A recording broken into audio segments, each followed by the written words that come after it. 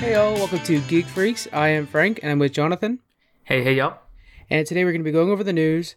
Squeaks is going to be breaking down the Inside Xbox announcements we had, and then we have an interview about a new upcoming comic book. But first, Jonathan, what have you been watching lately? We've been watching some good stuff. We just finished watching Breaking Bad as the second or third time for me. Mm-hmm. But now, because that kind of rolls into the following series that was a prequel, is Better Call Saul. So we're about halfway through that right now. Nice. My wife's been loving this other show called Love is Blind, which we just finished. It's a very cheesy reality show with couples meeting without getting to see each other and stuff. But she loved it. So if you're really into those social dramatic reality shows or whatever. But yeah, I'm digging Better Call Saul, and I've seen most of it. I don't think I saw the last season. And I'm watching multiple Star Treks at the same time because we grew up with Voyager, and I never really got into the other ones much. But now I realize on channel 58.2, a regular broadcast channel, it's on every night when I go to bed. They play all the Star Treks one after the other. So I usually go to bed when the original series first is airing, and then they do one episode of each series throughout the night. So That's such a good program. That's a good way to do it. I'm loving it. Yeah. Myself, I've been watching HBO. His Dark Material, I'm finishing that up. It's pretty good. It's basically the Golden Compass, for you guys familiar with that name. It's pretty good. I like it. I haven't read the books, so I know there's fans out there that are like, oh, episode 2 went way off the books, stuff like that. If you're not a book fan, it's pretty good. It's all right. I actually liked the movie, so that shows you where I'm at with this. So yeah, it's okay. That's the last of the HBO. I've been watching everything HBO has to offer just because I'm like, let me kind of go from streaming service to streaming service. I think maybe next week we'll do a rapid fire review where we just kind of, everybody pulls together 1 or 2 sentences about everything they've been watching during quarantine, and we just kind of have an episode full of just rapid fire reviews, and we just kind of start shooting them out there. Yeah, that'd be cool. Yeah, since we've consumed a lot of content over the last couple months. Let's go ahead and dig into the news. We're going to start off with Taika Waititi. He's set to direct a new Star Wars film. He's been doing really good lately. He's got Thor Ragnarok, Jojo Rabbit. He was a voice in The Mandalorian. And now he's being tapped for a future Star Wars film. No news whether this is a trilogy or just a standalone. He will also be co-writing this with Leslie Headland. Headland worked on Russian Doll. That's a good one on Netflix. The Bachelorette, not so good. And a new Star Wars series coming for Disney+. That's a good sign right there, because if she's working on this Disney Plus series, they must like it enough to say, like, you know what, why don't you help also with one of our movies? So that shows that we have a good series coming up. What do you think about Taika Waititi, and how do you think he'll do with a Star Wars film? Well, I didn't care for Thor Ragnarok myself, and I haven't seen Jojo Rabbit, but I love The Mandalorian. I think they did a great job with just keeping it in the Star Wars world, but just giving it its own feel, its very own unique, style and everything. So I love it, and I hope that they continue that with the new Star Wars series. I get him confused a lot with his works with James Gunn, because I feel like they have a similar idea when it comes to the space stuff. Yeah. So I have a feeling it will look like a Guardians of the Galaxy, which to me that sounds great. Yeah, that's great. And on Mandalorian, I can't remember the name, but he's the robot, the droid that's an assassin. And what a great character. He did a really good job bringing that character to life. I'm assuming he's going to probably play something in this future movie as well. That's kind of how Taika Waititi does things. Thor Ragnarok, you haven't seen, or you don't like that one. I really like that one. It's one of my favorites. Definitely comedic leanings, so maybe we'll get something where it follows, I don't know, Lando, something like that. Some side character that can be funnier. Maybe it'll be more of a comedy in the Star Wars universe, which we need that. We need Star Wars, just like we do with Marvel. It needs to diversify if it's going to continue. It just it can't still be these Luke Skywalker stories, you know what I'm saying? So It needs to diversify. What kind of movie do you want him to make? Well, so I was just going to say too, if we're trying to go comical, which, action's great, and Mandalorian covers a lot of that and stuff, but if they did want to go something a little more family-friendly and comical, it'd be funny to have an adventure where you're following just a couple of droids. Just like how we saw R2 and C-3PO. The droids kind of get tossed around and passed back and forth from ships, and they're just very minuscule side characters that sometimes save the entire, galaxy or whatever, make big moves. But it'd be kind of funny just to see, the life of them. Like when the Jedis are sitting at the table talking, all their droids are probably in some side room just kind of chatting about, whatever droid stuff. What do droids talk about? I don't know, but it'd be kind of funny to see like a behind the scenes of, it'd be like The Help almost. You're kind of watching, what do these servants to the masters do with their spare time, and see them come to, develop humanity or be more than just a droid kind of thing. And it's oftentimes the better story. It's just like in Downton Abbey, the downstairs is usually the better story than the upstairs. Exactly. The 2 robot pairings, when you said that, I was like, oh man, I want to see the Portal 2 robots. Oh, yeah. Yeah. That kind of sassy robot life, that would be hilarious in the Star Wars universe. They're oh man. starting to develop sentience, but it's not very, very well developed yet, I guess. Yeah, and they're just kind of like, yeah, human life, I get it, on and off switch, kind of for them too. That'd be pretty great. Moving on to our next thing here, Tom Cruise and Elon Musk are working with NASA to film a narrative film in space. So this is actually going to be a story-based, it's not going to be a documentary or anything like that. Think of like Gravity or something like that. According to a NASA administrator, Jim Bridenstine, they will be filming on the International Space Station, and this is needed to inspire a new generation of engineers and scientists. What do you think about this, man? I'm not a big fan of this myself because I don't like my money or my tax dollars going to filming a Tom Cruise movie. And I don't think you need to use this to inspire a new generation. You are NASA. Promise us you're going to Mars and people will flock to you. You know what I'm saying? Well, this seems weird. I think NASA saw a huge boom back in the 80s, right? And everybody was all, excited for space and stuff. And then, since then, before then we put a man on the moon. I don't remember when, but it's 60s. We did that. Yeah. And, now it's NASA's just doing the thing. I don't know what they're working on right now. I'm not excited to find their latest update and see the report, every Saturday morning of what they're doing because people just don't care right now, I think. So to me, the big factor in this is where's the money going? Yeah. If it's going to the people that made the movie and they're just going to pocket it like they would any other movie, then you're using, a tax-funded or government-funded space station to benefit yourself. That's corruption. That's all bad. But if it's going back into NASA or back into a program to help bring, kids, get kids interested in the space program and put them on the track to be an astronaut or something, then that's great. If it takes putting together, volunteers that are professionals in the film industry and putting them together with, scientists and astronauts that are, that know all the other end of it, then put that stuff together to present a beautiful picture of what space exploration could be and inspire children. I think that's great as long as it's in the long run still focused on, the raising money for NASA or for that charity, not a facade that's just going to be putting money in somebody else's pocket. Yeah, and that's another thing too, is the International Space Station is international, so it's owned by multiple countries. So when the United States is using their portion to film a movie, and then maybe the funds from this, maybe this makes $500 million if it's on kind of the smaller side, really, for a Tom Cruise movie. If it does that, that's $500 million that I think should be going back into the space station. It's something that we work hard with other people, and it's a really unifying symbol of ours. And the fact that Elon Musk, he's been working with NASA a lot lately, which I actually do like that because he's been using the SpaceX where we have that. I think it's coming up quite soon. I have a reminder on my phone for it.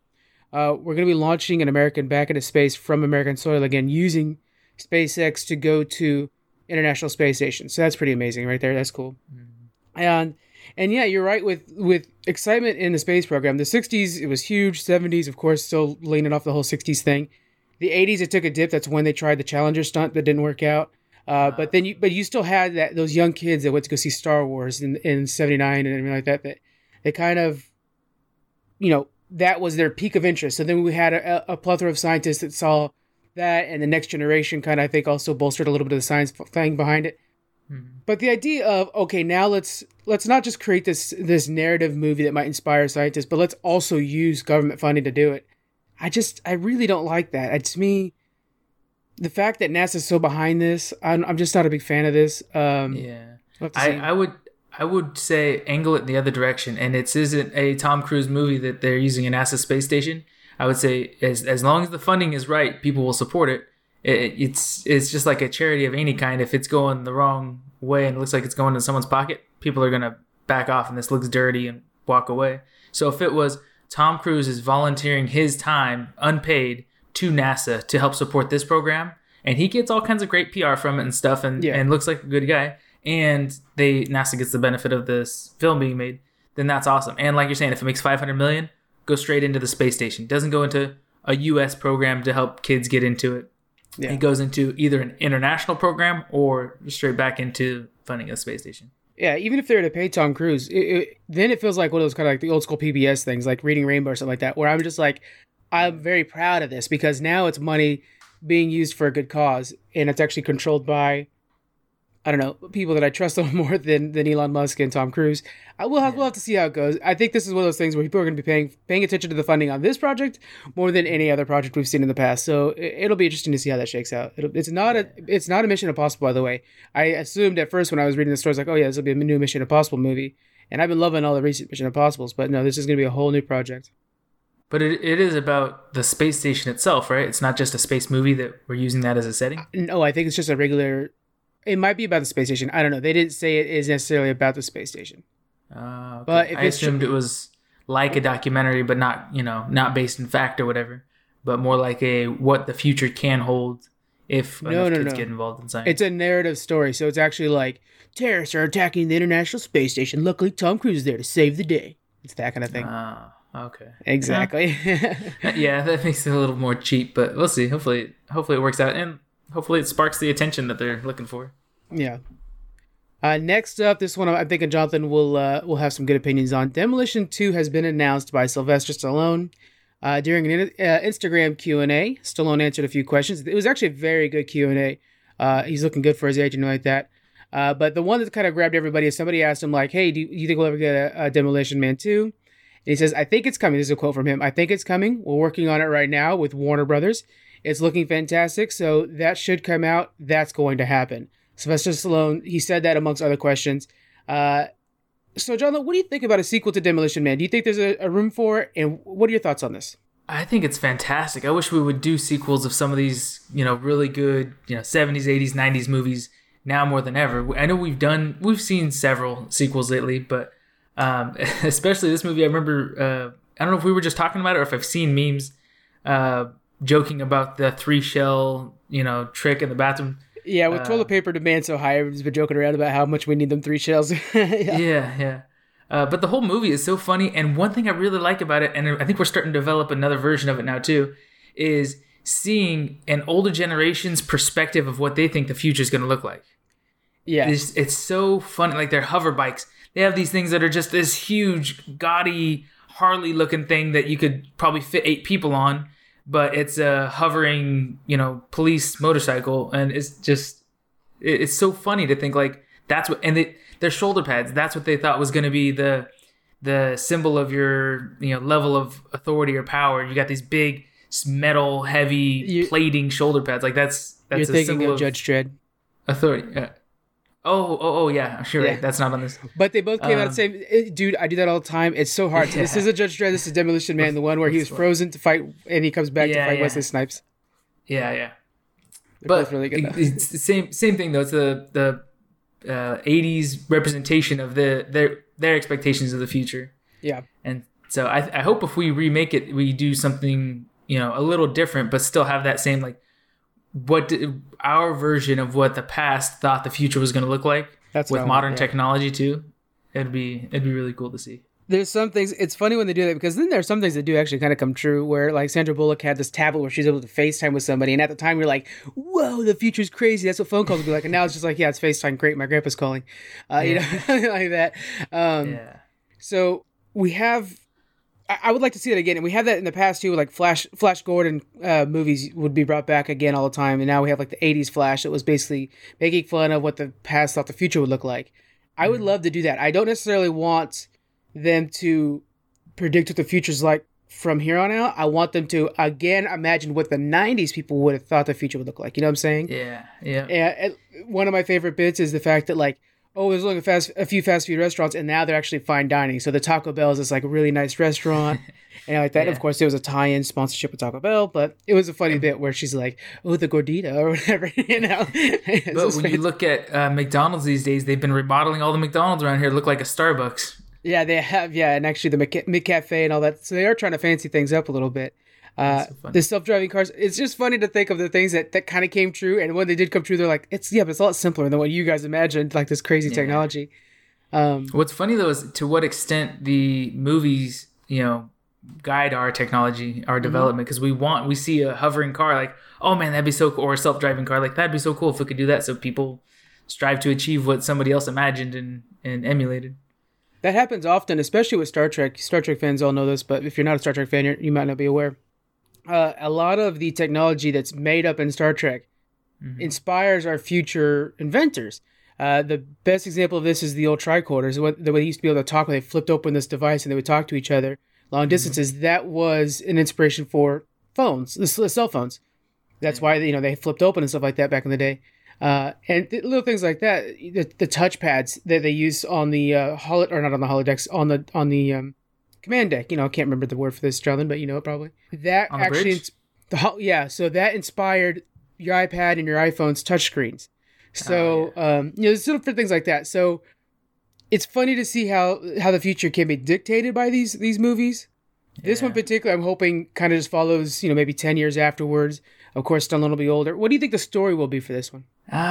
See, I haven't really put a lot of thought into that. I don't know. I have no idea, honestly. Yeah, I'm hoping it's Stallone that's like, maybe he's trying to mentor a new batch of new recruits, and he's kind of the grizzled guy, because he looks like that grizzled old dog that's still around, and while everybody's still kind of getting their tickets for cursing and things like that, he's still kind of over there cursing and just taking the tickets, and he's that grumpy old man who's trying to teach them the old ways and how you still need the old ways to do things right. It feels like something Stallone would do anyways. Yeah. There still had a lot of people in that cryogenics program, right, that were still frozen. Yeah, so there could be all kinds of villains popping out of there. Yeah, and maybe they're gonna decommission that program. Like, we realized this was a bad idea, and these people aren't being going through rehab the way we thought, or something like that. Yeah, being properly rehabilitated. So they're gonna decommission it, and all the frozen people are gonna have to be either reintegrated or imprisoned the old school way or something like that. Yeah. Yeah, maybe they like, oh, this is inhumane or whatever, and then in the process of doing that, he's sitting there like, no, you guys can't trust him, and so he's trying to hunt them down. That actually sounds like a really good series now that I'm thinking about it, but that would be a really good idea. Yeah. All right, next up we have Nicolas Cage is going to be playing Joe Exotic in a Tiger King series. Now, Jonathan, I want to confirm you've watched Tiger King, correct? Yes, I watched it all. It's pretty crazy for sure. It is nuts, yeah.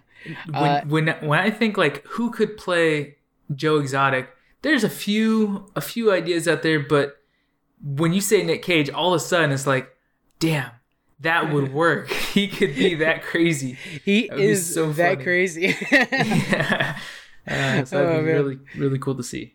So this is one of two series that are happening, and what's really interesting is these are actually both in development in 2019 after the John Oliver shout out for Joe Exotic kind of created this first initial buzz for him. Mm-hmm. So after that shout out, then we got a podcast called the Joe Exotic Podcast, and then we had a series on the Texas Monthly article series called Joe Exotic: A Dark Journey into the World of a Man Gone Wild.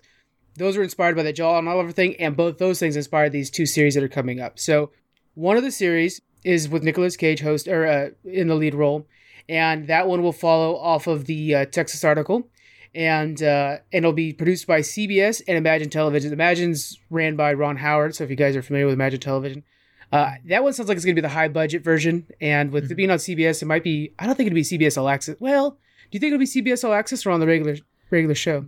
It's a little edgy, his story in general, so it'll probably be on All Access. And the hype behind it's going to be so big that it might actually get people to get the subscription. You know what I'm saying? Yeah. So maybe they want to do that.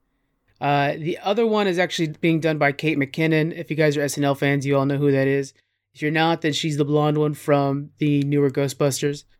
And so that one's going to be following the same story, but she's going to be playing Carol Baskin.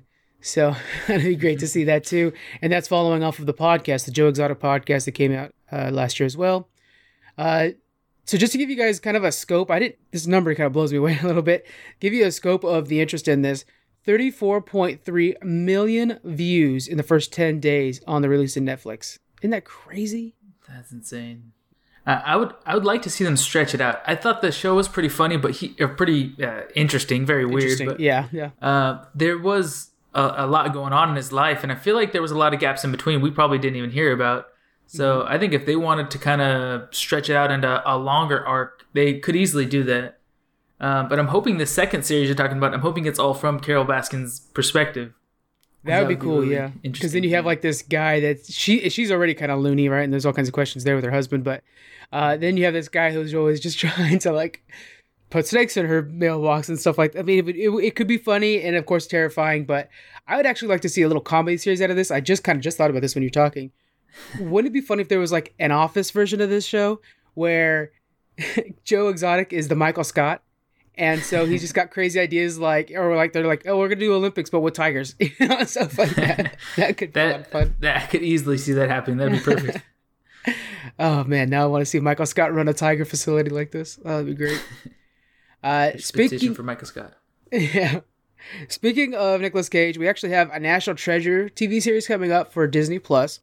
This was confirmed by producer Jerry Bruckheimer, who revealed in an interview with Collider. The new series will follow a group of younger explorers as they hunt down treasure.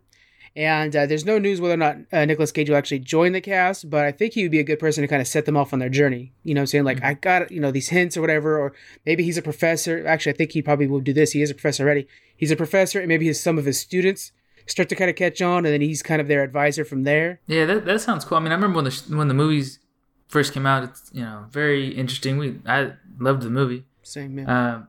But now, I imagine this being on Disney Plus. This is probably going to be geared more for the younger kids, anyways. Mm-hmm. And I think that's good. I think that's great. I hope it is.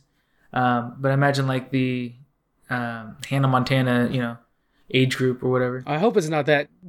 Yeah. Hannah Montana and stuff like that. And Zack and Cody, they're a little too young for me. I'm hoping this will be at least young adults, teenage, like Arrow level. I'm hoping at least that much.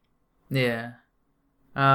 Yeah, I mean, we'll see, but that's what I would imagine the way when you talk about that, like a group of kids that are exploring and hunting for treasure and stuff.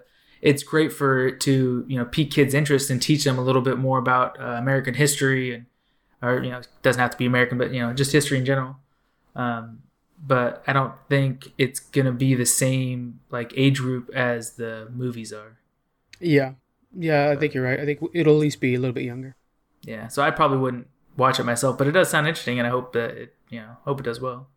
I would like to see an actual National Treasures, like maybe AMC series, something like that, where you have the enemy faction chasing them down, trying to get to the clues first. Just like the first movie, I think really did a good job with that, where you had Sean Bean's character constantly on his tail. Yeah, that was really good. You know what? I honestly, this would take a lot of doing, but would be really cool. Is a National Treasure reality show. Think like Survivor mixed with Amazing Race, mixed with American history. That would be really good. Yeah, you have to go hunt stuff. I mean, like, treasures would be planted, and you have to go find clues. Go to, the Empire State Building and count how many of these lights are on a certain floor or something like that, and then that tells you what coordinates to find this next clue, kind of thing. Yeah, that does feel like an Amazing Race thing. Maybe like it'd be also good as a Carmen Sandiego kind of thing like that. Oh, there you go. Because that's when you played the game back in the old Max, it would do that where it would be like, oh, I'm in the city with a tower that's pretty Eiffel or some random thing like that. You know what I'm saying? And then you're like, oh, I know, I'm in kindergarten. I figured that out. That's Paris. That would be kind of a fun version of that. Maybe, I don't know. That's a good idea. I like that idea of a reality TV show. Yeah. Somebody let Disney know. John's got a good idea on this one. Yeah, just cash me out. We're good. There you go. Write a check. Next up, Disney's on fire. We have a new Pirates of the Caribbean movie before you turn things off.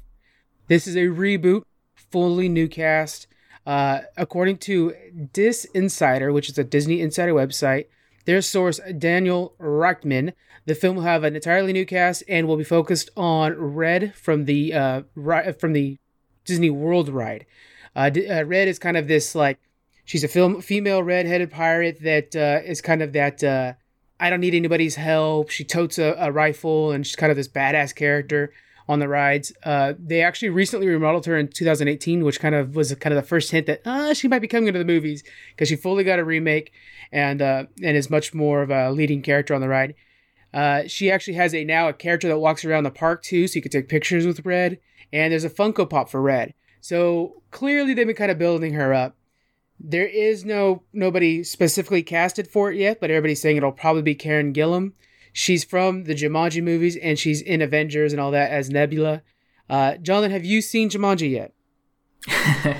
No, I haven't. Okay. I got to get you those movies, man. I think they're right up your alley, actually. Yeah. But if you guys know Jumanji, she's the main character in Jumanji, the main female lead. And then in Nebula, it's hard because, of course, she's in full makeup, but she's also in Nebula. So I think this is going to be really good. It's got the writers from Chernobyl and from the previous films that are working together for this. The Chernobyl was very well written. I love Pirates of the Caribbean. I haven't actually watched the very last one because I was just like a little bit of fatigue. But even the bad Pirates of the Caribbean have been somewhat entertaining, and the good Pirates of the Caribbean have been fantastic. I like the first trilogy, and a lot of people don't like the first trilogy as a whole. You know, they don't like the third and second one. But I really like it as a whole. I dig pirates, sea thieves. What are your thoughts on this, Jonathan? What do you want out of this new franchise? Yeah, I think it's great. I mean, everybody liked Pirates of the Caribbean, or most people liked Pirates of the Caribbean, especially the first few movies that came out. Mm-hmm. I really like how they made... the ride was already a huge hit, so that's why they made the movie. And then they made some changes to the ride to kind of mesh with the movie and emulate it somewhat. So I'm excited for this because I'm hoping if this comes out and it's a big hit, they update the ride again, and half could be old style, half could be the new, and or add some new elements to it. But I'm excited. I hope it goes really well. I like to hear that they're using Red, so they're trying to go with the powerful female lead thing. Yeah, it sounds what it sounds like, which is great. I mean, a lot of movies and shows have been doing that, and it seems to be a hit.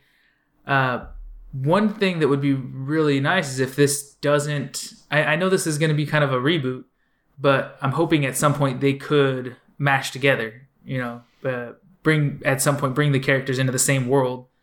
Just have them, you're following different characters at different times kind of thing would be cool.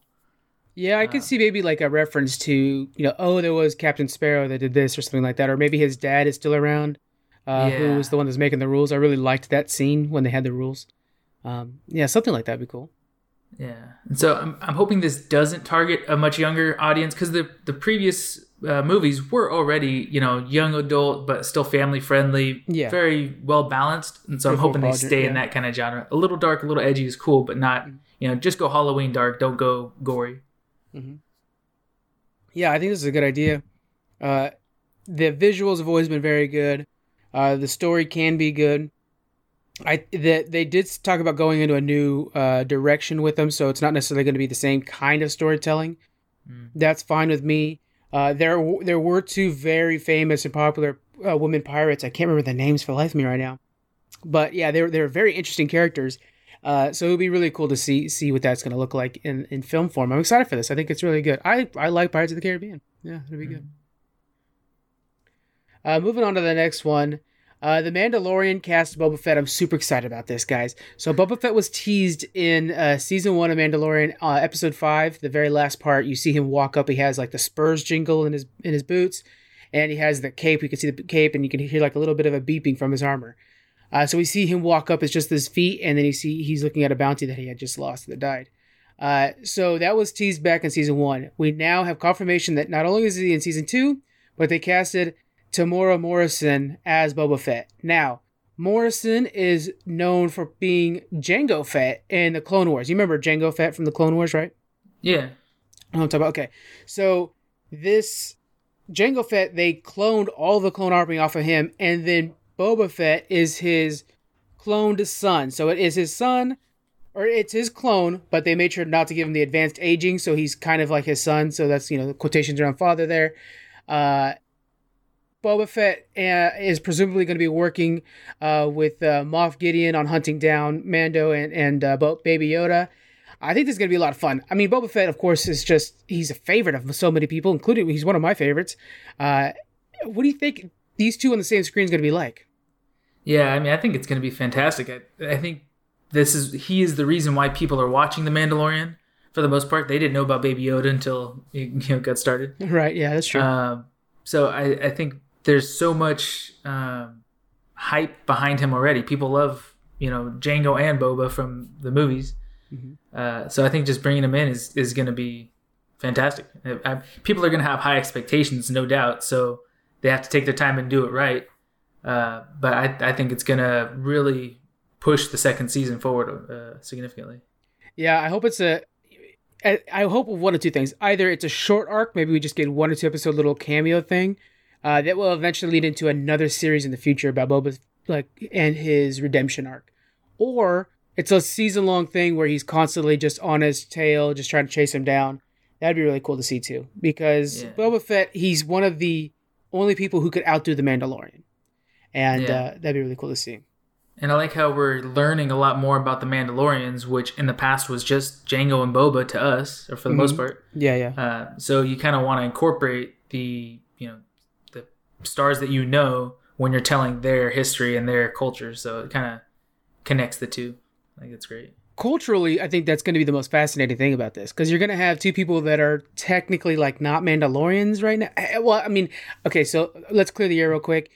We're both fans of Star Wars. We watch the movies and TV shows. We have not read the books or not a lot of the comics. So I know there's going to be some people out there. I'm looking at you, Rob, a listener from Ronan Geek Official Podcast, who knows the details on this kind of thing. But let me go ahead and break down what's going on here. So we have Mando, who wasn't born a Mandalorian, but during that war, he was basically adopted into the Mandalorian lifestyle, and now he lives by their code pretty strictly, right? Then you have Boba Fett, who's not technically a Mandalorian because he was cloned from somebody who was born a Mandalorian. And Jango himself, the person he was cloned from, was banished as a Mandalorian for his actions. So you have two different sides of this coin of kind of not Mandalorian, somebody who's adopted to the Mandalorian culture and is fully indoctrined. And you have another one who was born into it and has left that aside for corruptious ways, It's going to be interesting to see how these two... I can't wait to see some dialogue, That's going to be amazing between these two. I don't know. We're going to have a lot to do. This is going to be really good. This is a really good addition to The Mandalorian. And at the point we're in last, the Mandalorians were almost extinct, right? Well, the tribe that we're following got hit hard, yeah. But there are other tribes that have different cultural beliefs, flexible beliefs, maybe. So we'll have to see. Again, that comes to the fact that I don't know a lot about it, just from the movies and the TV shows and stuff like that. It would be cool if we see some flashbacks, though, to their earlier culture and get more foundation on what their society's built on and stuff. Right, yeah, because if you look at Clone Wars does a really good job of exploring the Mandalorians. That's actually one of my favorite sources for the Mandalorians. And in that one, they have the helmets off all the time. So then you're kind of like, oh, but wait, aren't the Mandalorians no helmets? And apparently that's just that one tribe. So we'll have to see. I want to see, more flashbacks, more clarification on exactly what the Mandalorians are for us laymen. Yeah, I think what it boils down to is I need to start picking up some books and catching up on some of this stuff. After you read them, you just go ahead and explain it to me. Yeah, I'll have to do that. We'll have to do a book club for it and sit around story time. They have the High Republic, I think it's called. Yeah, High Republic coming out, and I'm looking forward to reading that series. I don't know if that'll explore any of the Mandalorian or anything like that, but I think this is what it is. I think we need to start really researching some of the Star Wars stuff because it's fascinating every time we get a tidbit of it. We just need to get more of it.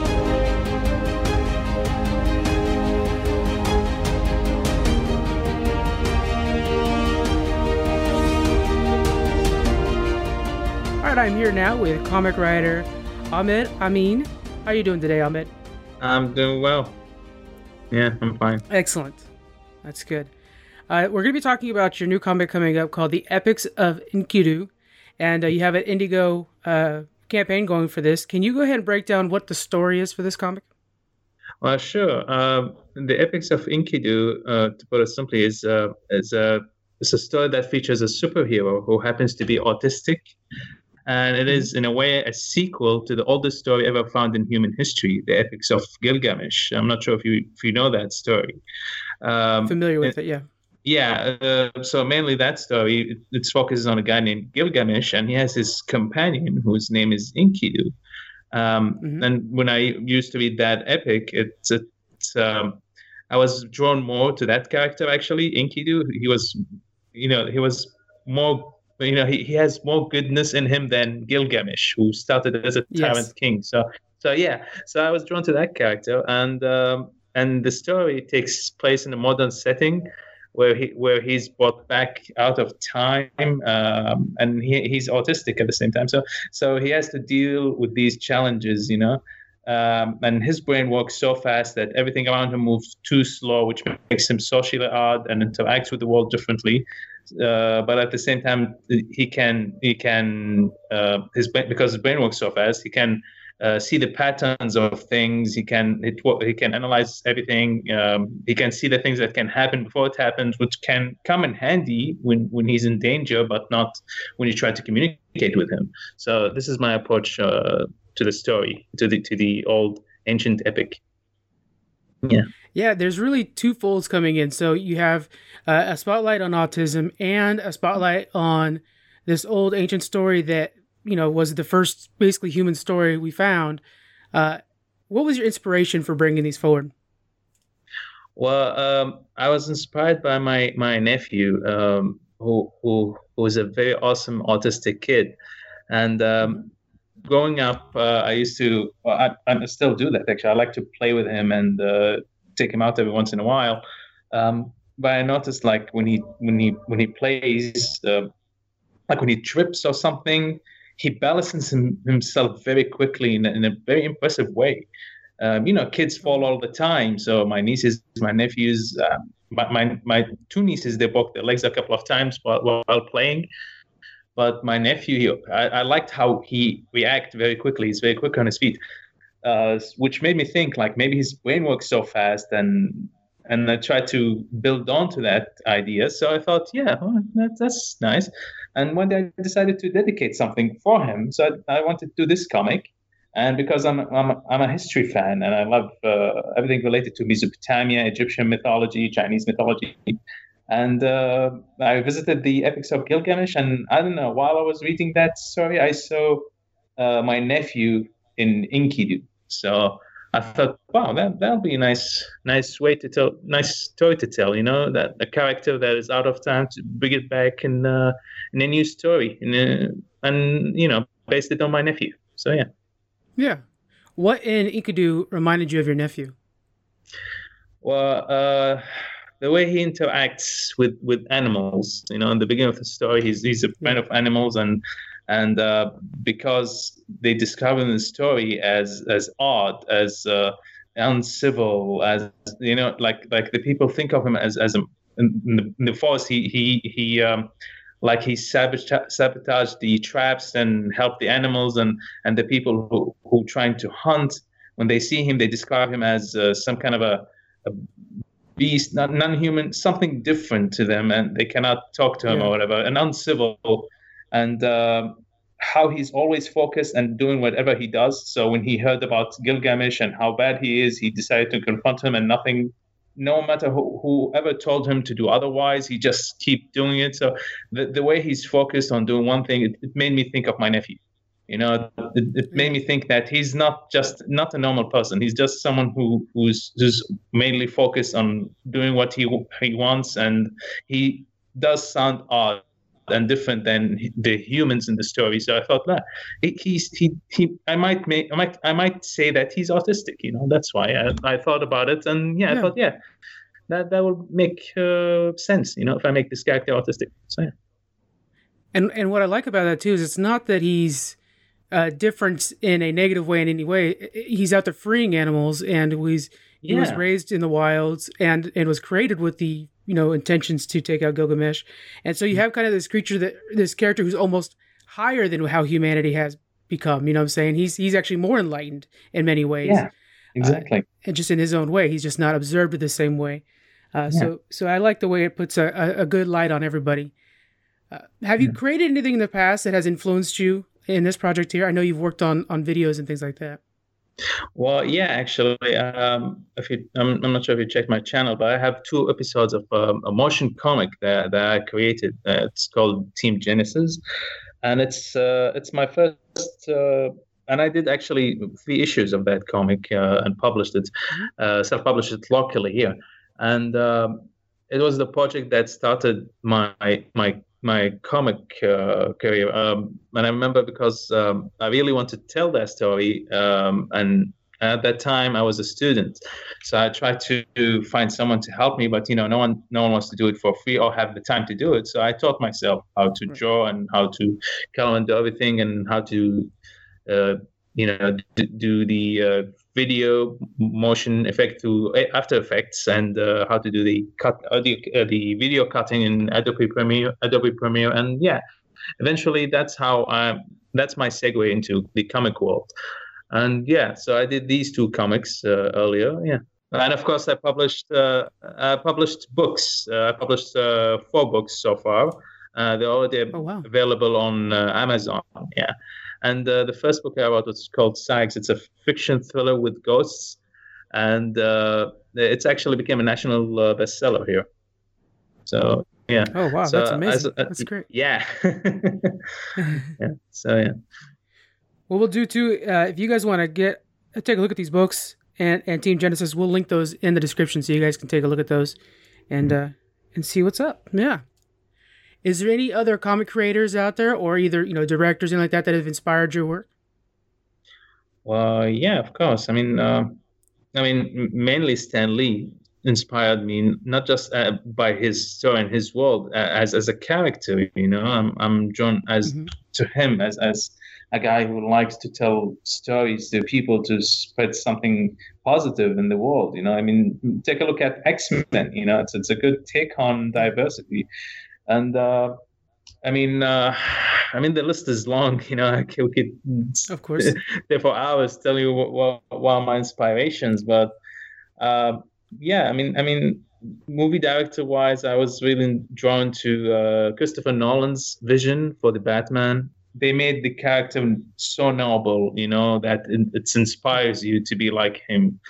And actually, Batman was the character I loved growing up when I was a kid. I remember reading when I was 10 years old. I read this Batman versus Alien, and he looks very vulnerable there, and that's what I love about Batman. His superpower is not his gadgets, not his anything. His superpower is power of will, and this is what I love about him. That's why he inspires me the most. So yeah. And I think that's definitely something you could see in Enkidu in your story here. Somebody who's powered by will, somebody a little more grounded and relatable. Yeah, exactly. So you've got this idea. You were inspired by your nephew and by mythology. What did it take to bring this into fruition? What was the process, and who did you get involved?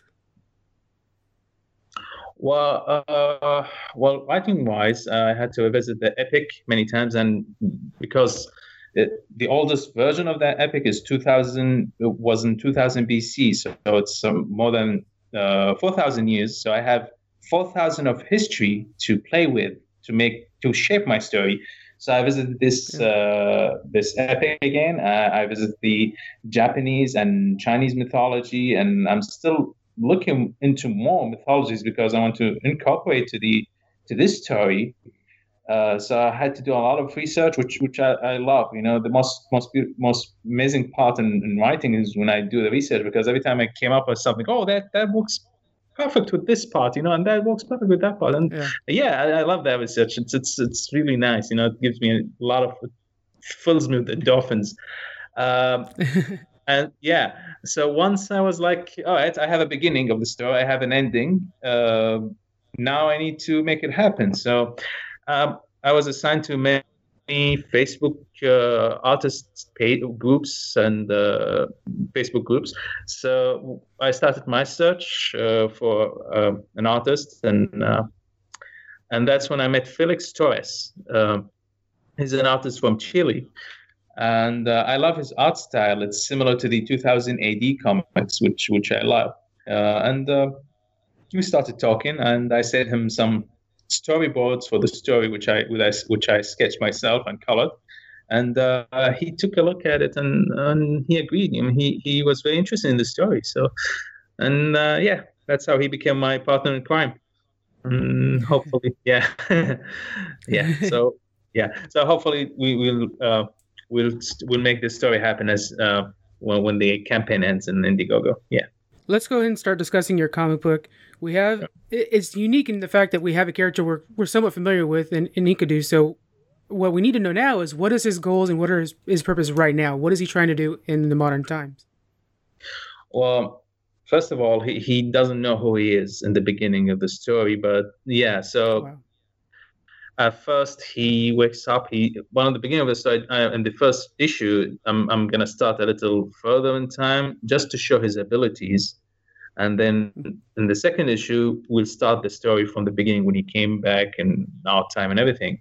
So the first thing, he has to learn how to interact with the world, how he can live, and this is the first challenge for him that are placed in the comic. And once he finds his place in this world, things will become different. That's when the villains will show their true faces, the ancient ones, actually the main villain, which I think you're the first one who's going to hear about, is Inanna.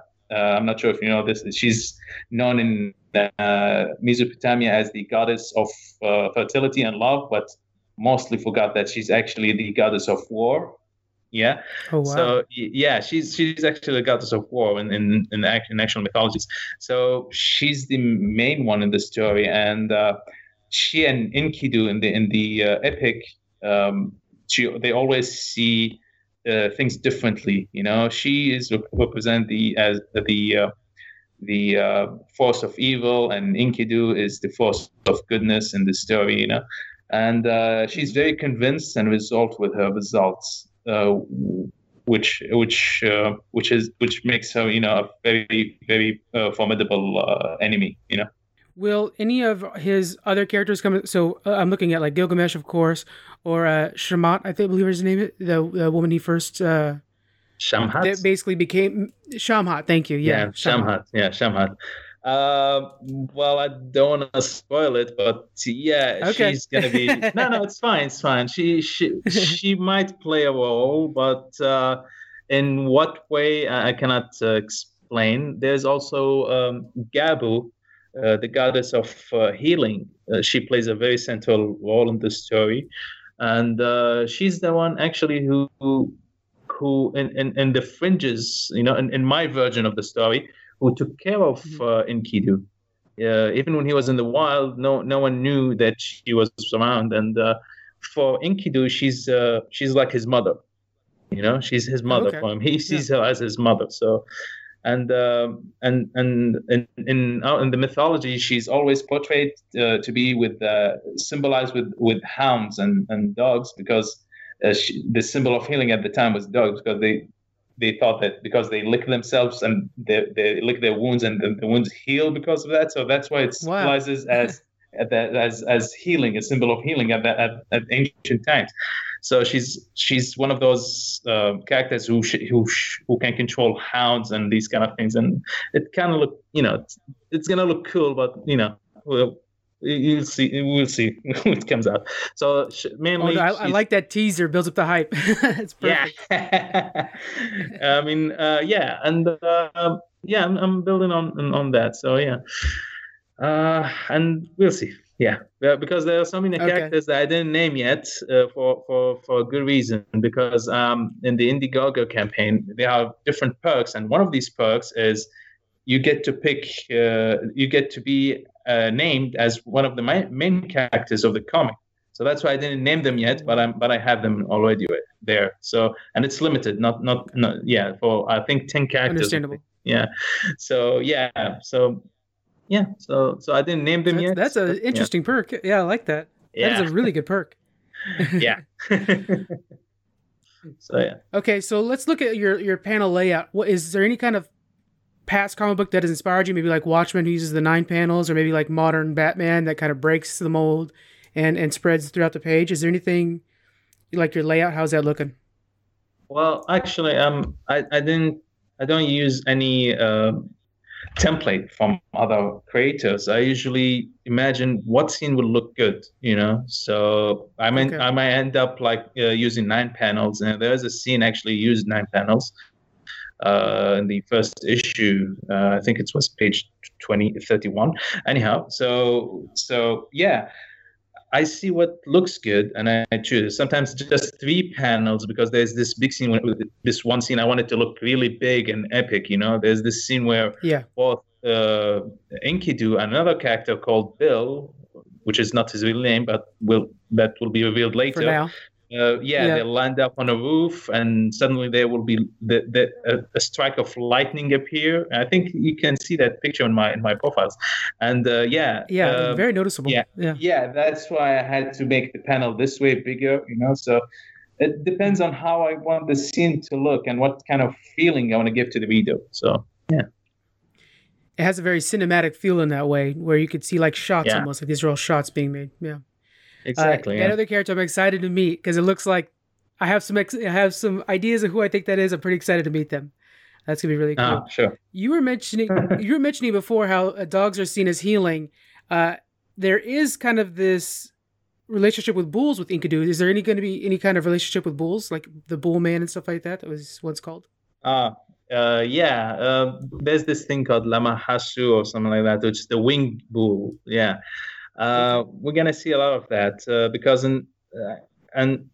coming back to Inanna, the main villain, there's this part when when she tries to convince Enkidu to marry her, and he gives the list of all the men she got with and what she did to them.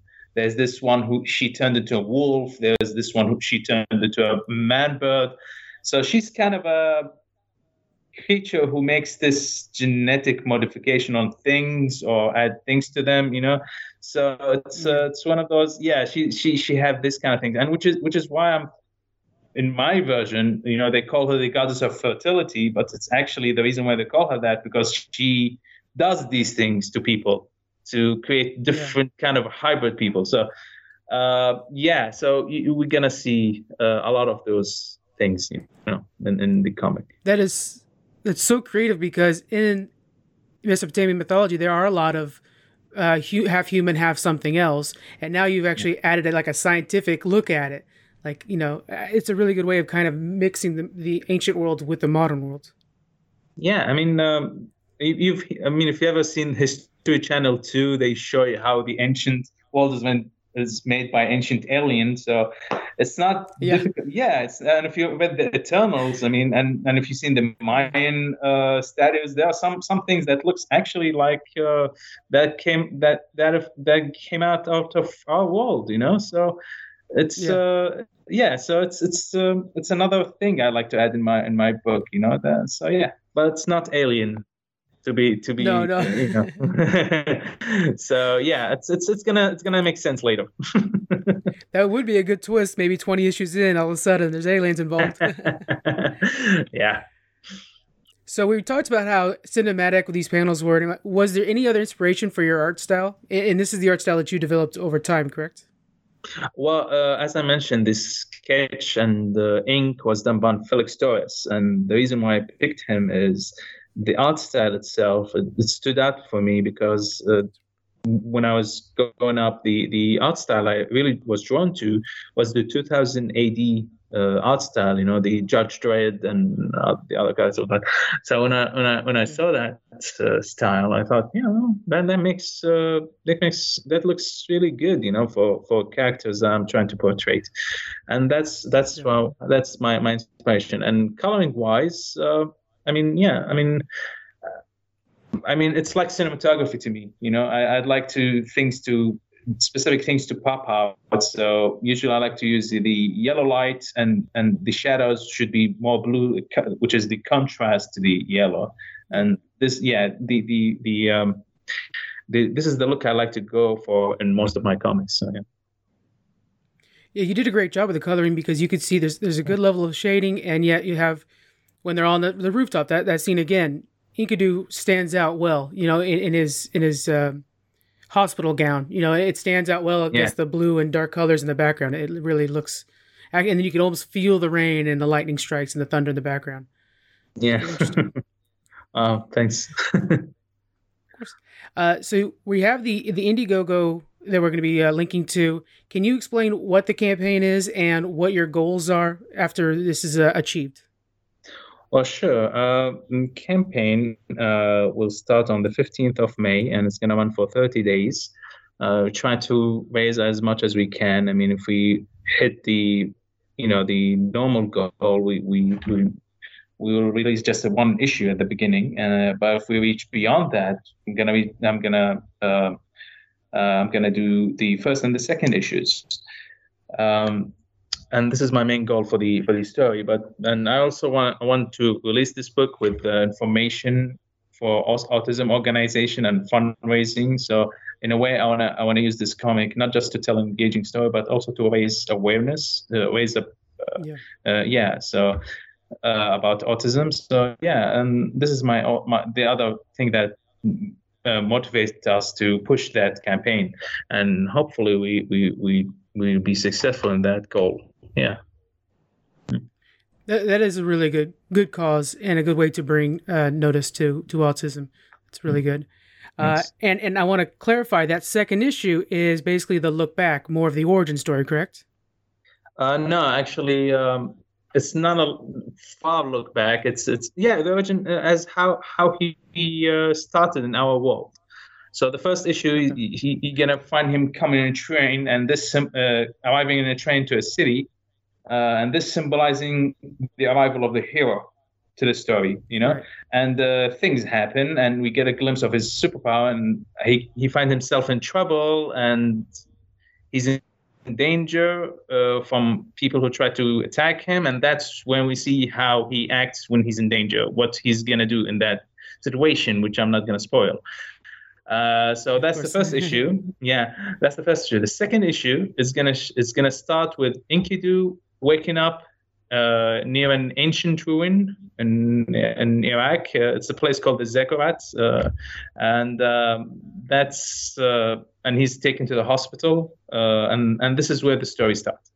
The second issue starts. It starts from the beginning of Enkidu's arrival to our timeline. Oh, yeah. Okay. All right. Well, that sounds great. Again, we'll have the Indiegogo page in the links below, guys, including the books on Amazon and Team Genesis. But say everybody wants to follow you on Twitter, Facebook, and Instagram. What's your handle? Sure. You can find me on Twitter. My account is Hero Autistic, and on Instagram it's Hero_Autistic. You can check me out on Facebook. I have a group dedicated for the comic. It's called the group is the Apex of Enkidu. You cannot miss it when you visit that group. You can check my other Instagram account, which is A_H_MN, and you can see what kind of person I am. I like to post some things about my life with my wife. My wife is Chinese. So we have this thing called because I'm Iraqi and she's Chinese. Our nickname is Chiraki. So we have this, So we have this thing called Chiraki log, and it is these funny conversation that happens every once in a while between me and her, and it's So I always post about that every once in a while. Yeah. So that's cool. Yeah, thanks. That sounds fun. Make sure you guys follow. I'm looking forward to hanging out on all the other accounts as well. That's pretty great. But thank you so much for hanging out with us today, Ahmed, and sharing your comic book, The Epics of Enkidu. Oh, the pleasure is mine. And we're going to follow up on this too. We'll let you guys know when this campaign is met, and then we want to get the second issue as well. So we're going to make sure to go past that as well. So that is excellent, guys. Thank you again for joining us. Thank you for having me.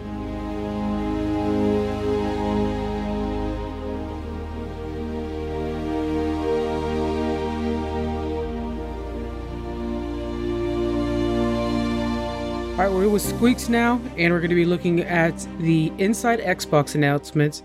Overall, Squeaks, what are your thoughts on how this went? I think it went okay. It was just a lot of trailers. I feel like this is like a mini E3 for us, where it's just trailer after trailer after trailer. We get excited for it, but we really don't get anything more than just a couple images.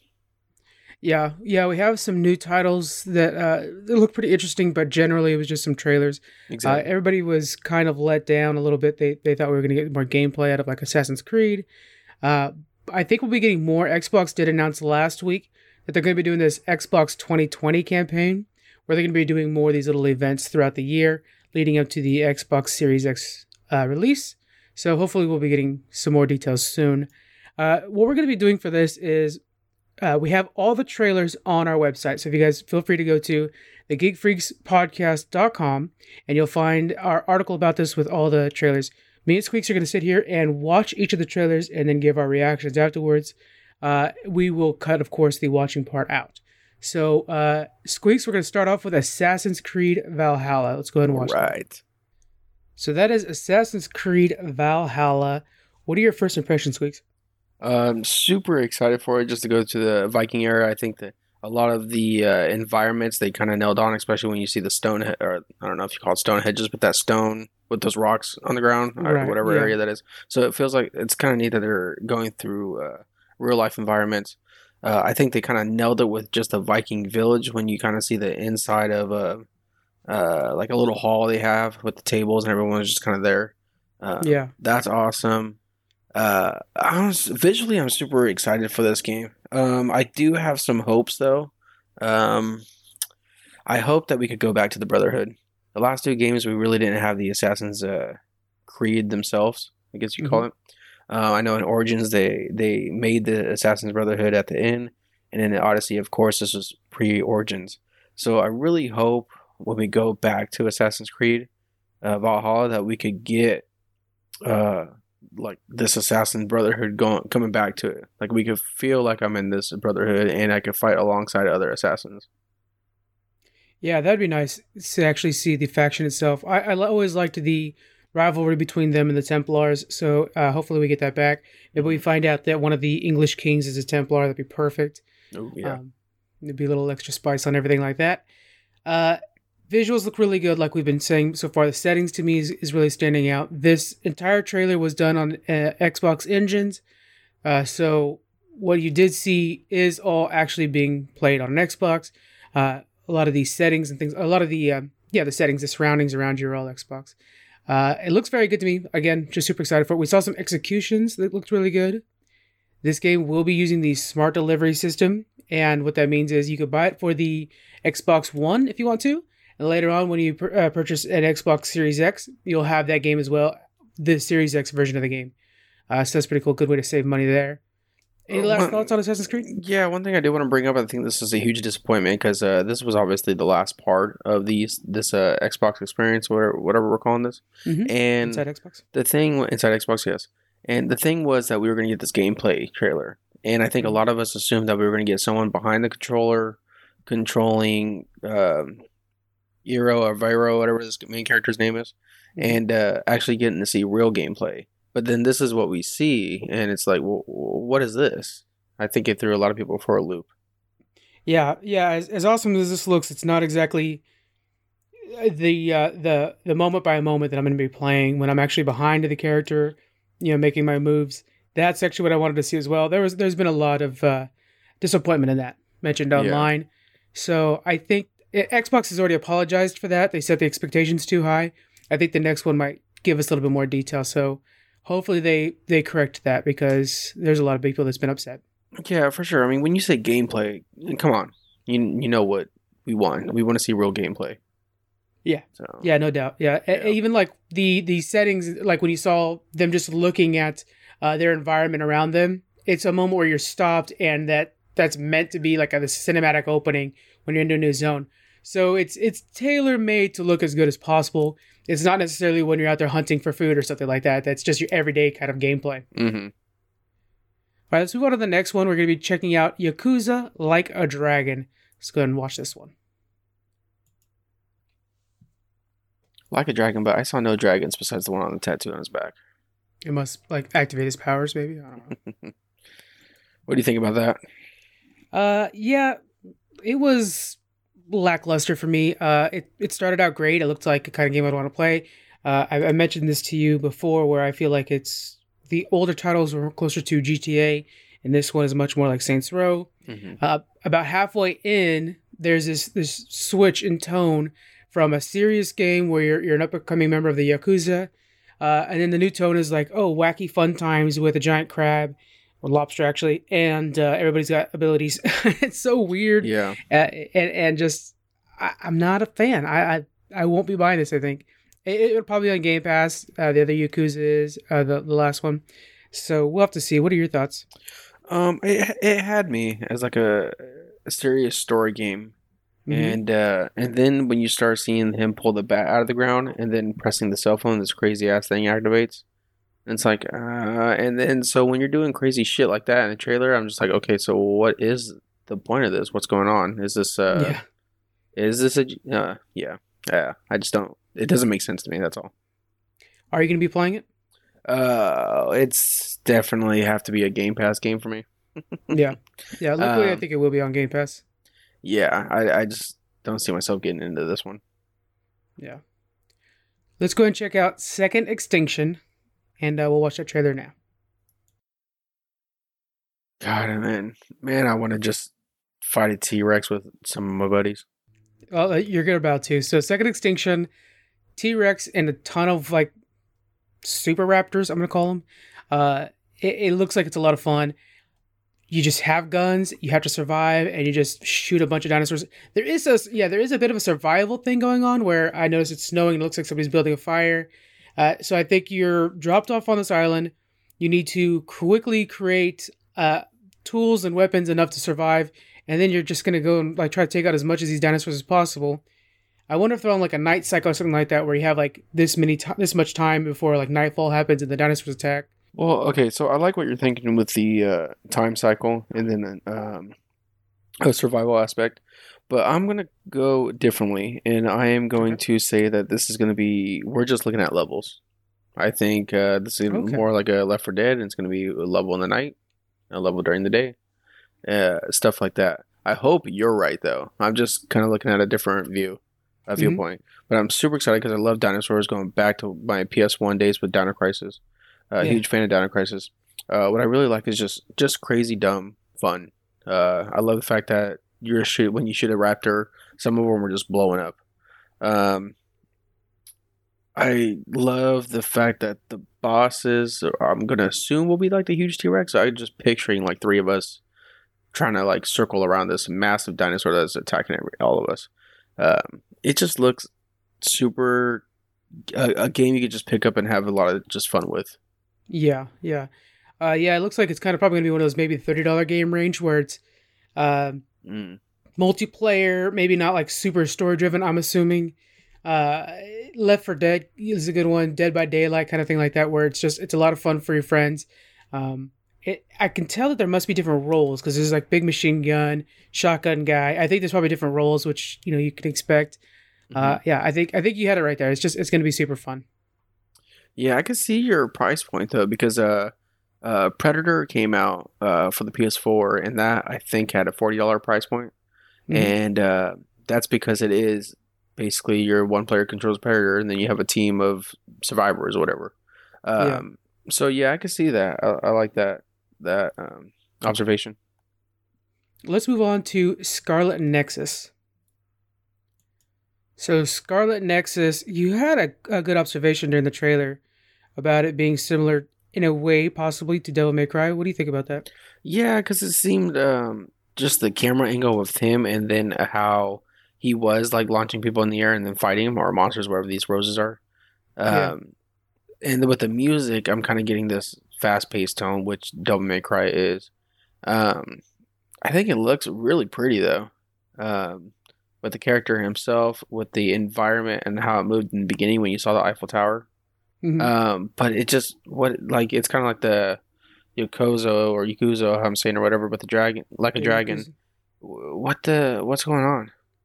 yeah, the bad guys totally took me out of it because they're like bundles of flowers and not like vines or anything like that. Just actually like bundles of flowers that you're fighting. It has an anime feel to it a little bit, but still, I don't know. I think this is a pass for me. Are you Would gonna pick you? this up? Let me ask you a question though. You said this, not the cool like poison ivy flowers and stuff.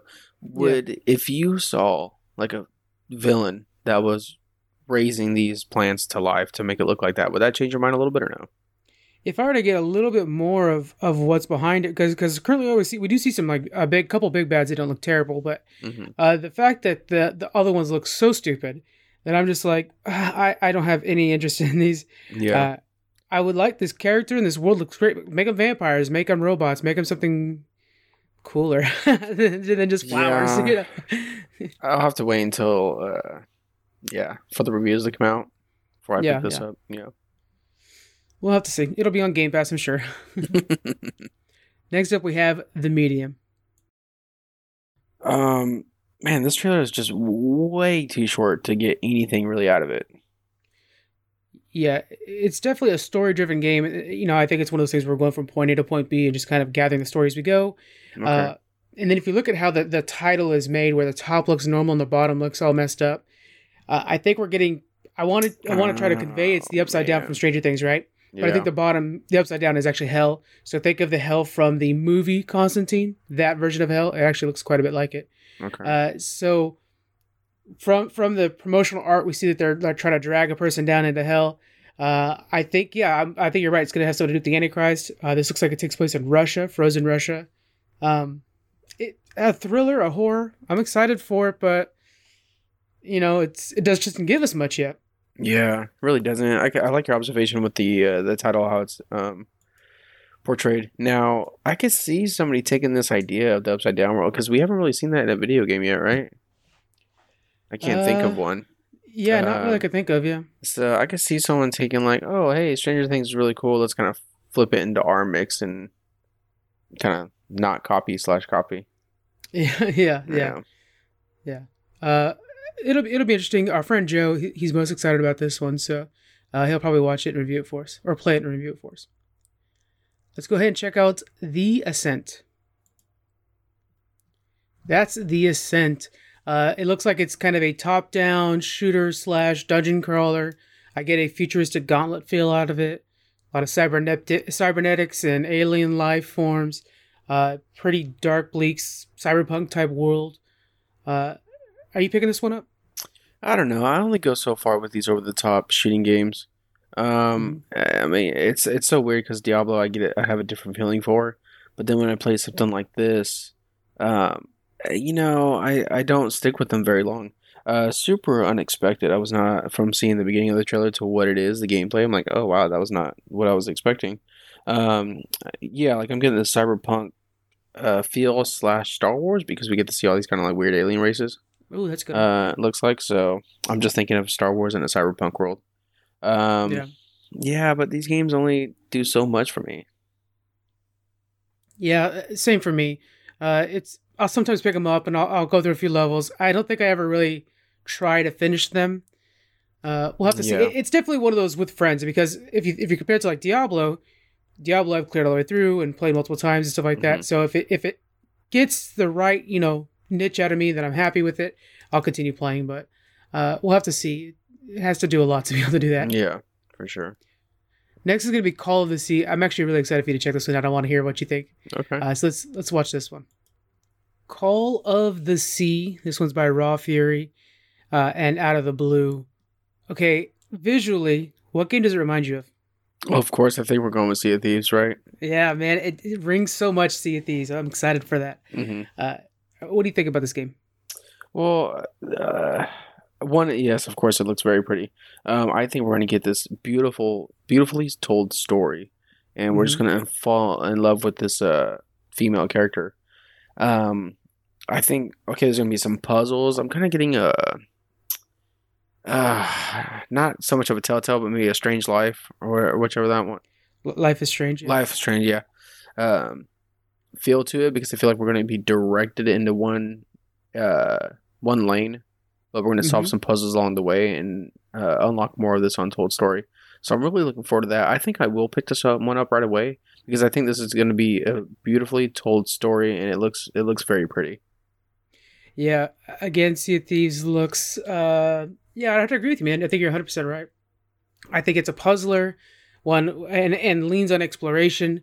There was one shot that had me very interested where... Because she's following, I would presume, her husband, and she's trying to figure out what he's... And when she says the line of, "What did you find down here?" Something like that, We see the players' hands are actually have like webbed hands, like they've turned into the swamp. They're like a fish monster, you know. Yeah. So there's something to uncover there, and obviously we get to play as that character.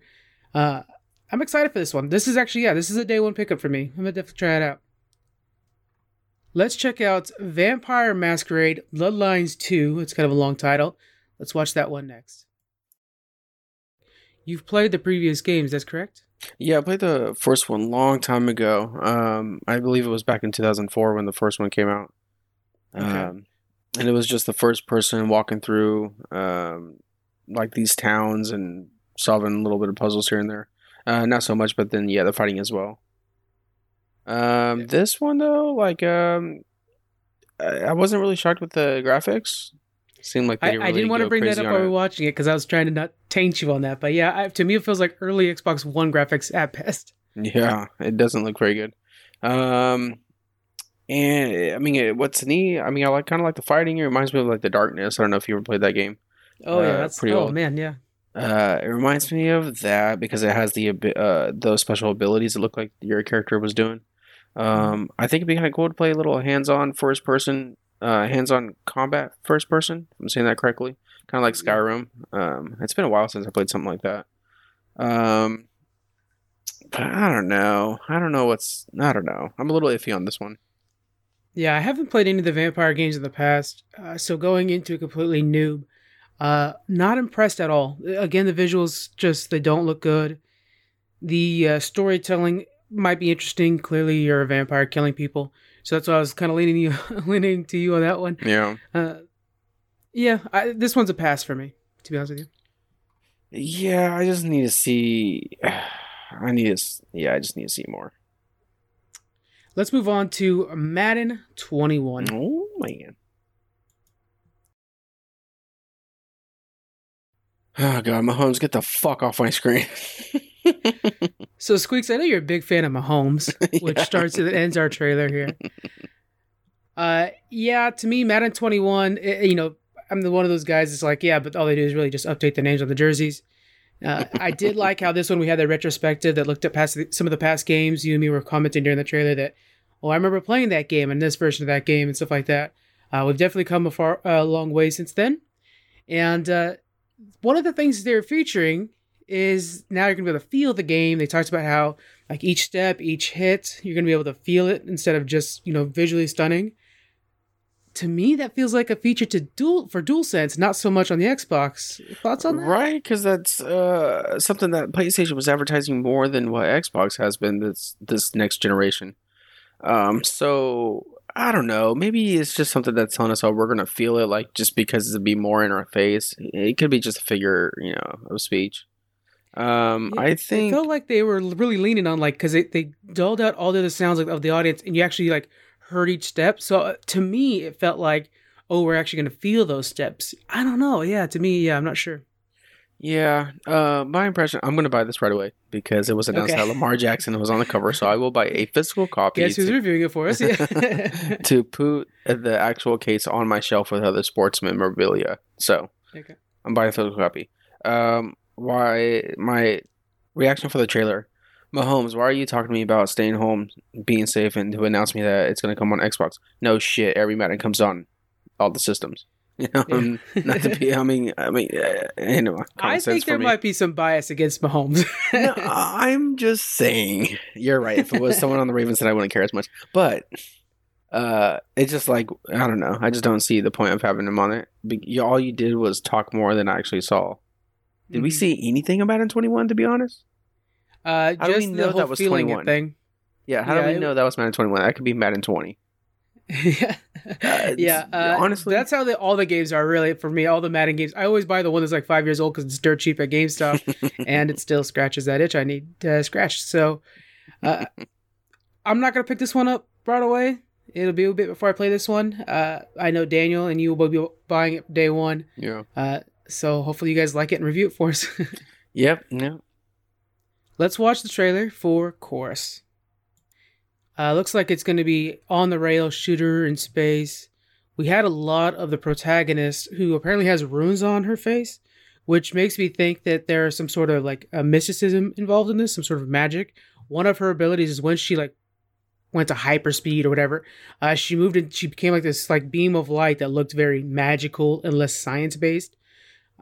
What do you think? Is this just basically another Star Fox? I don't know. What do you think? I don't know. I think because the rune writing on her face and maybe the probably the enemy, the villain of the game, speaking at the end, could be kind of corrupting her mind, because I just feel like the way he's talking is kind of talking into her head. What I think is we're going to get this pretty cool, badass story, but it's just like a Star Fox. You get this cool story, but then all you're doing is just flying in a ship and shooting some things. Yeah, so I'm kind of interested to see what this one's about, really, besides just flying around and shooting. Yeah, I hope it's more than that. I think what we saw is a lot of cinematics, and then actual gameplay was flying around in space. So hopefully we get a little bit more than just that. Otherwise, I think it's going to be a $20 game for me. If it's $20, I might pick it up. It looks really fast paced, so I'm kind of hoping that's a thing, that the dodging and the shooting is just super quick. You also made a good point that there are moments where you're fighting big ships, and that could be a big change in gameplay. Yeah, because that'd be super fun to take down these big Star Destroyers. You know what I'm saying? Oh yeah, Colossus of the Shadow in space. I'm down. Oh, son of a bitch. I just sold it. Let's watch the trailer for Scorn. I'm actually excited for this one. Yeah. This is one I'm actually looking forward to, one of the most from all these trailers. I enjoy horror games most of the time, and some of the ones that kind of like Outlast, where all you do is just run away from shit, aren't as exciting to me. Hopefully that doesn't become this.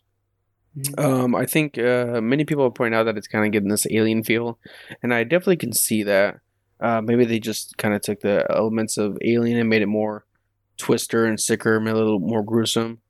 What I like though is it looks like this elegant, beautiful hell in a way. Because everything does look. It's kind of twisted saying it, but this like beautiful Dante's Inferno image of. It just looks, even for how gruesome it is, it looks very beautiful at the same time. I didn't think about that. It does look beautiful while also being haunting. I get a parasite feel, like there's a parasite that's taken over maybe. We do see some what looks like human armor with another creature that's inside, and an overgrowth of some sort of biomaterial. Yeah. It opens up on a shot of a human skull, and then we see on the back of the skull there's another life form growing. And then on the alien front, if you look at the font used to say Scorn, I mean, that's just straight up alien right there with like that rib detail. That looks like that could have just said alien. This looks interesting. I think I might play this one. Yeah, I'm starting to trust Xbox and their choices in horror games. So I'm on board. I'm curious of what we are going to do in this game, though. Are we trying to escape something? Or are we... I wish it would have kind of gave us a little something of that instead of just whatever is going on here.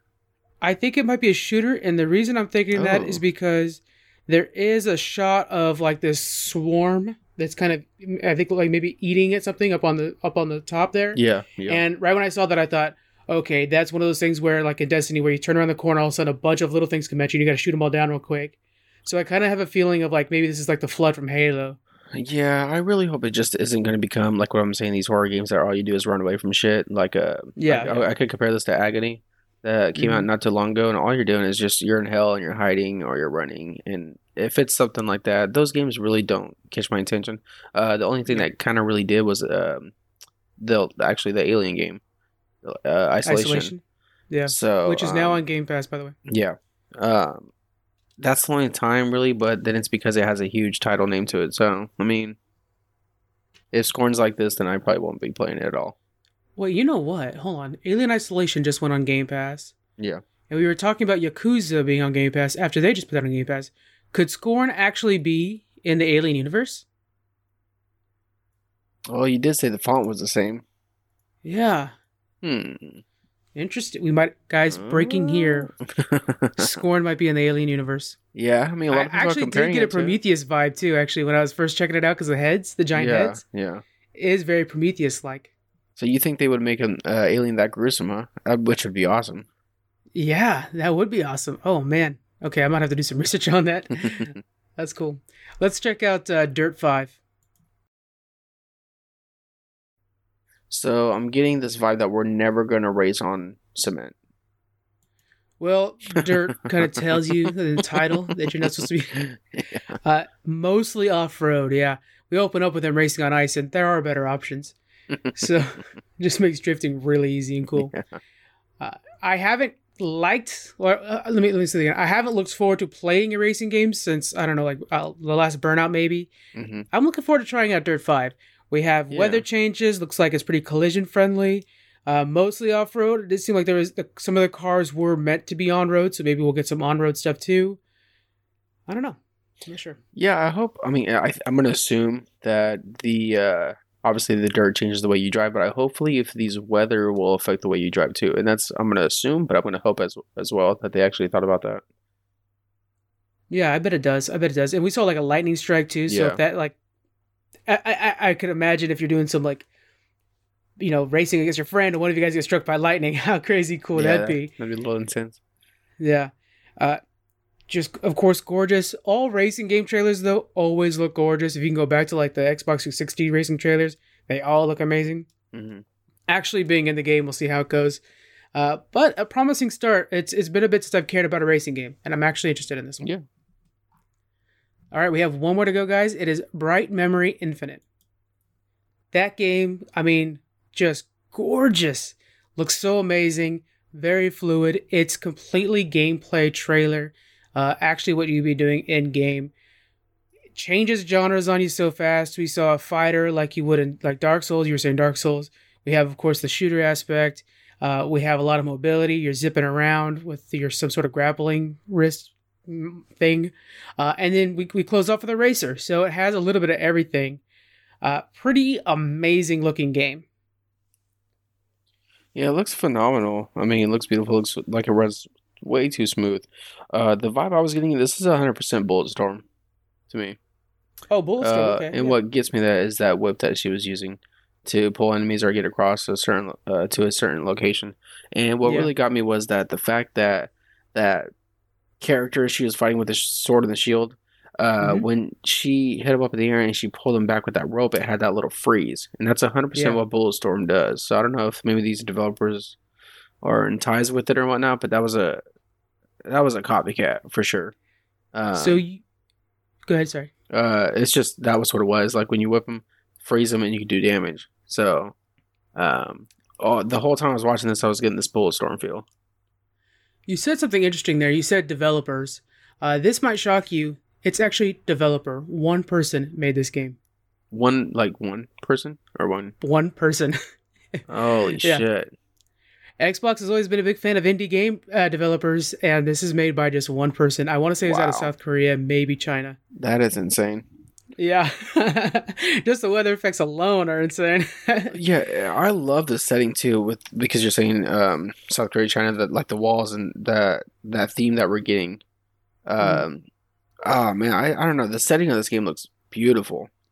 Yeah, and the way that you have that, they're clearly in the middle of a storm or hurricane or something like that, and as soon as you get into that car, you're in that first person quick shooter. I mean, it's better than Far Cry, because people would say like, oh yeah, it's kind of like Far Cry where you can drive too. No, this feels like you're actually racing around, like it actually has good driving in it. Yeah. This game has me hyped. I will definitely be playing this game as fast as possible. Oh, for sure. All right, so inside Xbox overall, Squeaks, what is your highlight out of the whole thing? The high, it's hard to find one because there really isn't a high for me. And the reason why I say that is because all we got were these little snippets of a bunch of trailers that were like, okay, can I see a little bit more so I can understand a little bit of it? Like Scorn is a big one. The Medium was a big one of just like, well, okay, and so what's next? But I did like seeing that there are a bunch of new games coming out. But then are we going to be let down to E3 where, okay, cool, we see this trailer, 3 years later, we still don't have nothing for it. So I don't get excited as I used to about these video games because I feel like it's just all How many pushbacks are we getting? I told you I was upset about the Assassin's Creed Valhalla for the fact that we were told gameplay, and to me that's not gameplay, that's bullshit. Yeah, I'm passionate about that because I watched the whole thing to get nothing. You know, what is this, like the first time they did something like this? Is that correct? It's first of many that we're going to be getting this year. Yeah. Yeah. Hopefully, we kind of learn, hear the customers, the players, the fans, and then kind of build from that. Yeah, and a lot of companies are learning how to do this. Ubisoft just announced on Monday, so they just announced on the 11th that they're going to be doing a new event on, I think it was the middle of June. So they have their own event coming up. Nice. Games Radar just announced a new event. So everybody's going to be doing these little summer events. We're going to be doing Gamers United, where we bring a bunch of other podcasts on, and then we're going to be doing history deep dives into these different developers, so you can see where they started, who grew the company, and where they are at now. So you know, we're learning to be online, guys. It's an online community. Everybody's getting involved. So we're gonna get more of these, and everybody's gonna learn to do them better and better. I think by the end of the summer, we're going to start getting these really cool, massive, awesome events, and they're going to get really cool. For me, the highlights, man, so I'm an Xbox fanboy, of course, so it's a little bit hard. I'm always like, this will become good because it's on the Xbox. But I'm going to say Call of the Sea really looks good to me. Oh, yeah. You know, maybe the Scorn if I'm not too afraid. We'll have to see. Bright Memories a purchase for me for sure. And then, of course, Assassin's Creed. I did like what we saw out of Assassin's Creed myself, and I'm excited for it. So I think Xbox, their presentation was pretty solid myself. Yeah. All right, guys. Thank you guys so much for joining us. We will see you guys next week, and we're going to be doing our rapid fire reviews. We're going to be reviewing everything we've been watching during quarantine in under a minute. So it'll be a lot of fun. Come and join us then. Goodbye.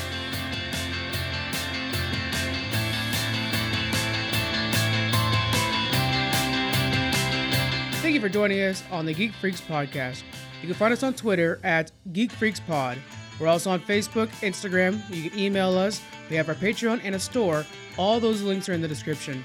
Thank you so much for joining us, and we'll see you guys next week.